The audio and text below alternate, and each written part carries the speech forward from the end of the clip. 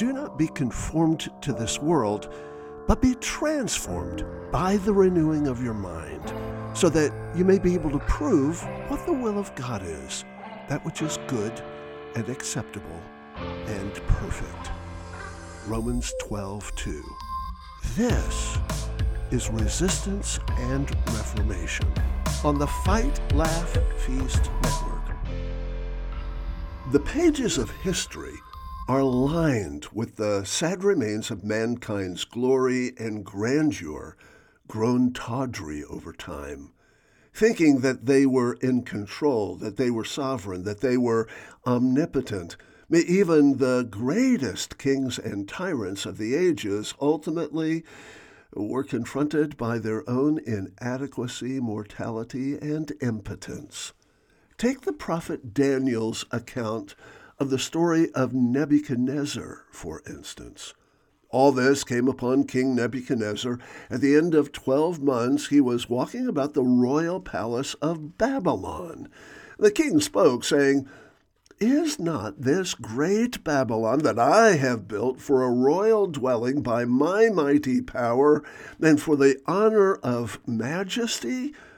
While the word was still in the king's mouth, a voice fell from heaven.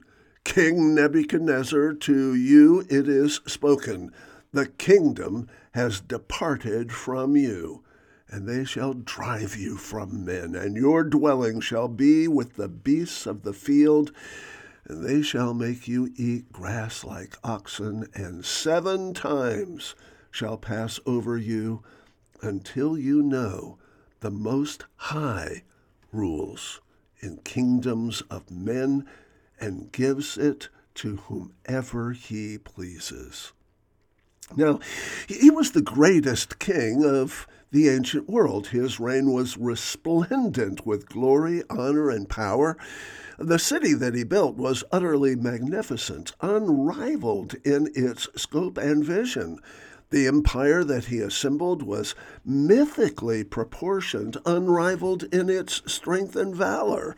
The reputation that he forged was terrifyingly universal, unrivaled in its supremacy and vastness. And yet, Nebuchadnezzar was still just a man. He thought that he was something more. He imagined for himself a majesty that transcended that of all other men.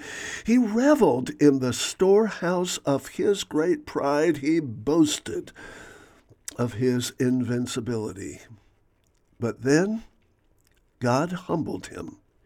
He decreed that Nebuchadnezzar would be reminded of the frailty of human flesh. He decreed that the great king would be forced to acknowledge a king greater still.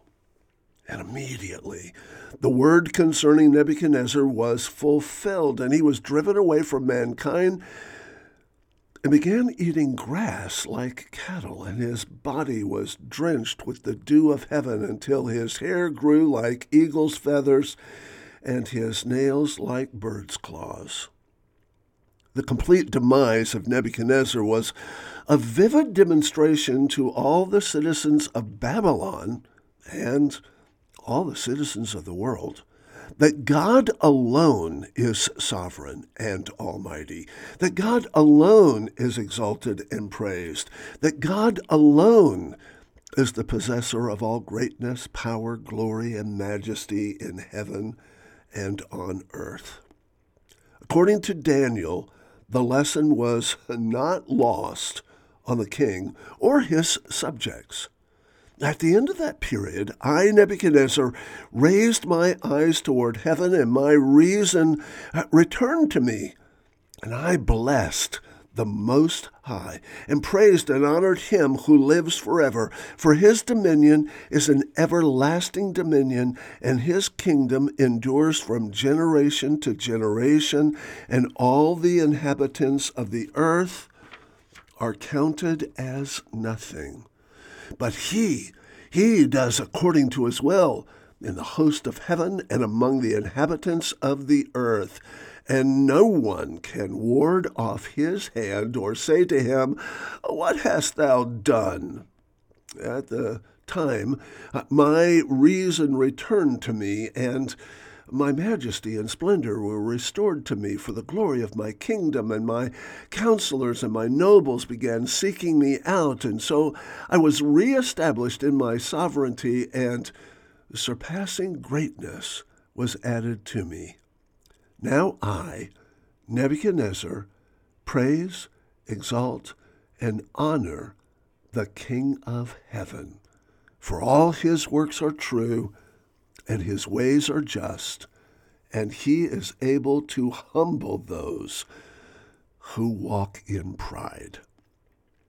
Nebuchadnezzar learned the most central truth in all the cosmos: God rules. He learned that God and God alone is supreme, that God is the King of kings and the Lord of lords. God rules because he is the creator and owner of all things. As Genesis 14 says, the Lord God Most High is the possessor of heaven and earth. As Deuteronomy 10 says, behold, to the Lord your God belong heaven and the highest heavens, the earth and all that is in it.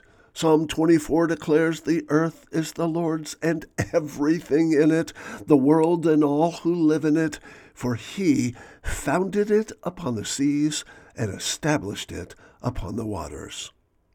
Nebuchadnezzar had to learn the hard way that the whole universe is not man-centered or humanistic, man at the center. Instead, it is God-centered or theocentric, God at the center. It is theocentric even now, despite all the sin and rebellion evident around us everywhere. God's ultimate centrality and purposeful rule is not something that we must wait for. It is a reality right at this very moment. Hallelujah! For the Lord our God, the Almighty, reigns, as the hosts of heaven declare in Revelation 19. The Apostle Paul expressed it this way: the entire creation reflects the preeminence and the centrality of Christ's ongoing regency. He said, for by him were all things created, all things that are in heaven and that are on earth, visible or invisible, whether they are thrones or dominions or principalities or powers, all things were created by him and for him. And he is before all things, and by him all things consist.